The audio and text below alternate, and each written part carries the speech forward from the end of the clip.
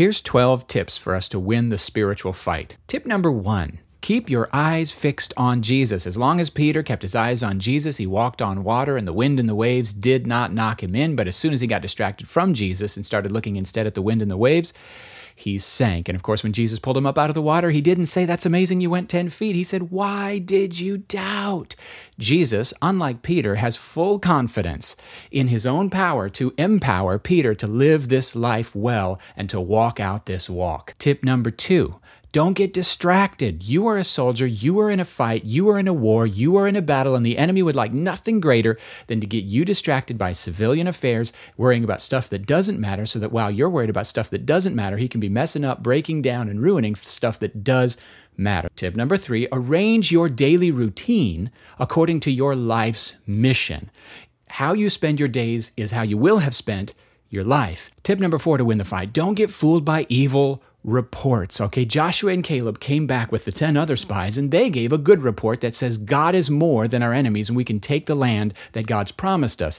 10 of those spies gave a pathetic, evil report of we can't do it, we're not enough, it's a big failure, okay? So the ratio of good newsers to bad newsers is probably still about the same, 2 to 10, right? Even in the church. So here's what you got to do if you're going to win the fight that you're in. You got to ignore the bad newsers, and you got to listen to the good newsers that are telling you that you can do the thing God called you to do, and you can take the ground God's called you to take. Tip number 5, don't shoot the prisoners of war. In the video games my kids play, you lose a lot of points if you shoot the POWs that you're trying to rescue, okay? Our battle is not with flesh and blood, but with rulers and authorities, with spiritual evil that is manipulating people. The people are actually the point, which leads to the next tip. Tip number 6, don't fight with worldly weapons. We don't fight with power over, to manipulate, to control, to threaten, to punish, to judge.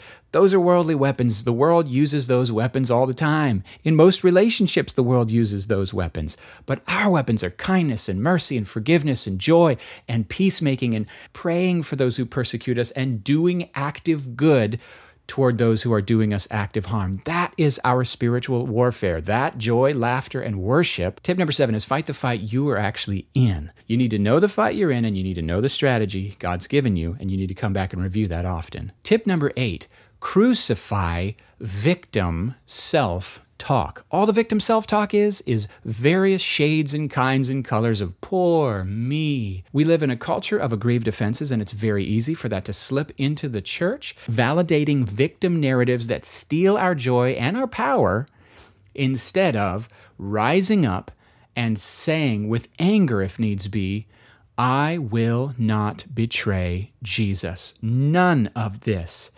changes anything. Let's go. Point number 9, get a bigger perspective. It's so easy to get lost in this illusion that the things that we think are going on that seem so real and so important are really important, but they're not. They're actually temporary. They're actually fleeting. So get a bigger perspective, bigger than your generation, bigger than your culture, bigger than your time and place, maybe even big enough to encompass and take into account eternity. That would be a helpful perspective. These light and momentary afflictions are attaining for us an eternal weight of glory that far outweighs them all.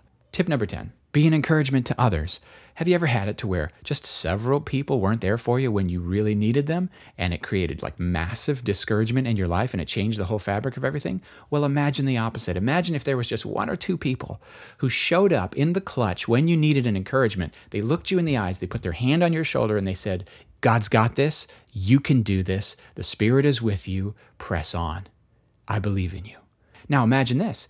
Imagine if you could be that person for others. Be an encouragement. Tip number 11.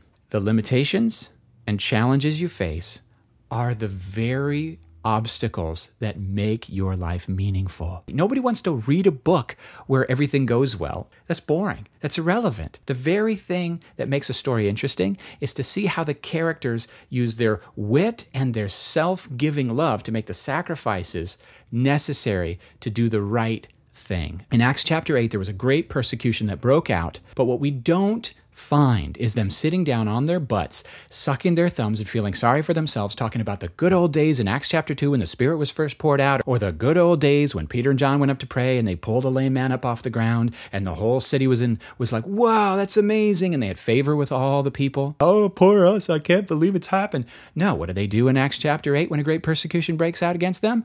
It says that they were scattered everywhere, and everywhere they went, they spread the good news about Jesus. Come on. Tip number 12, final tip.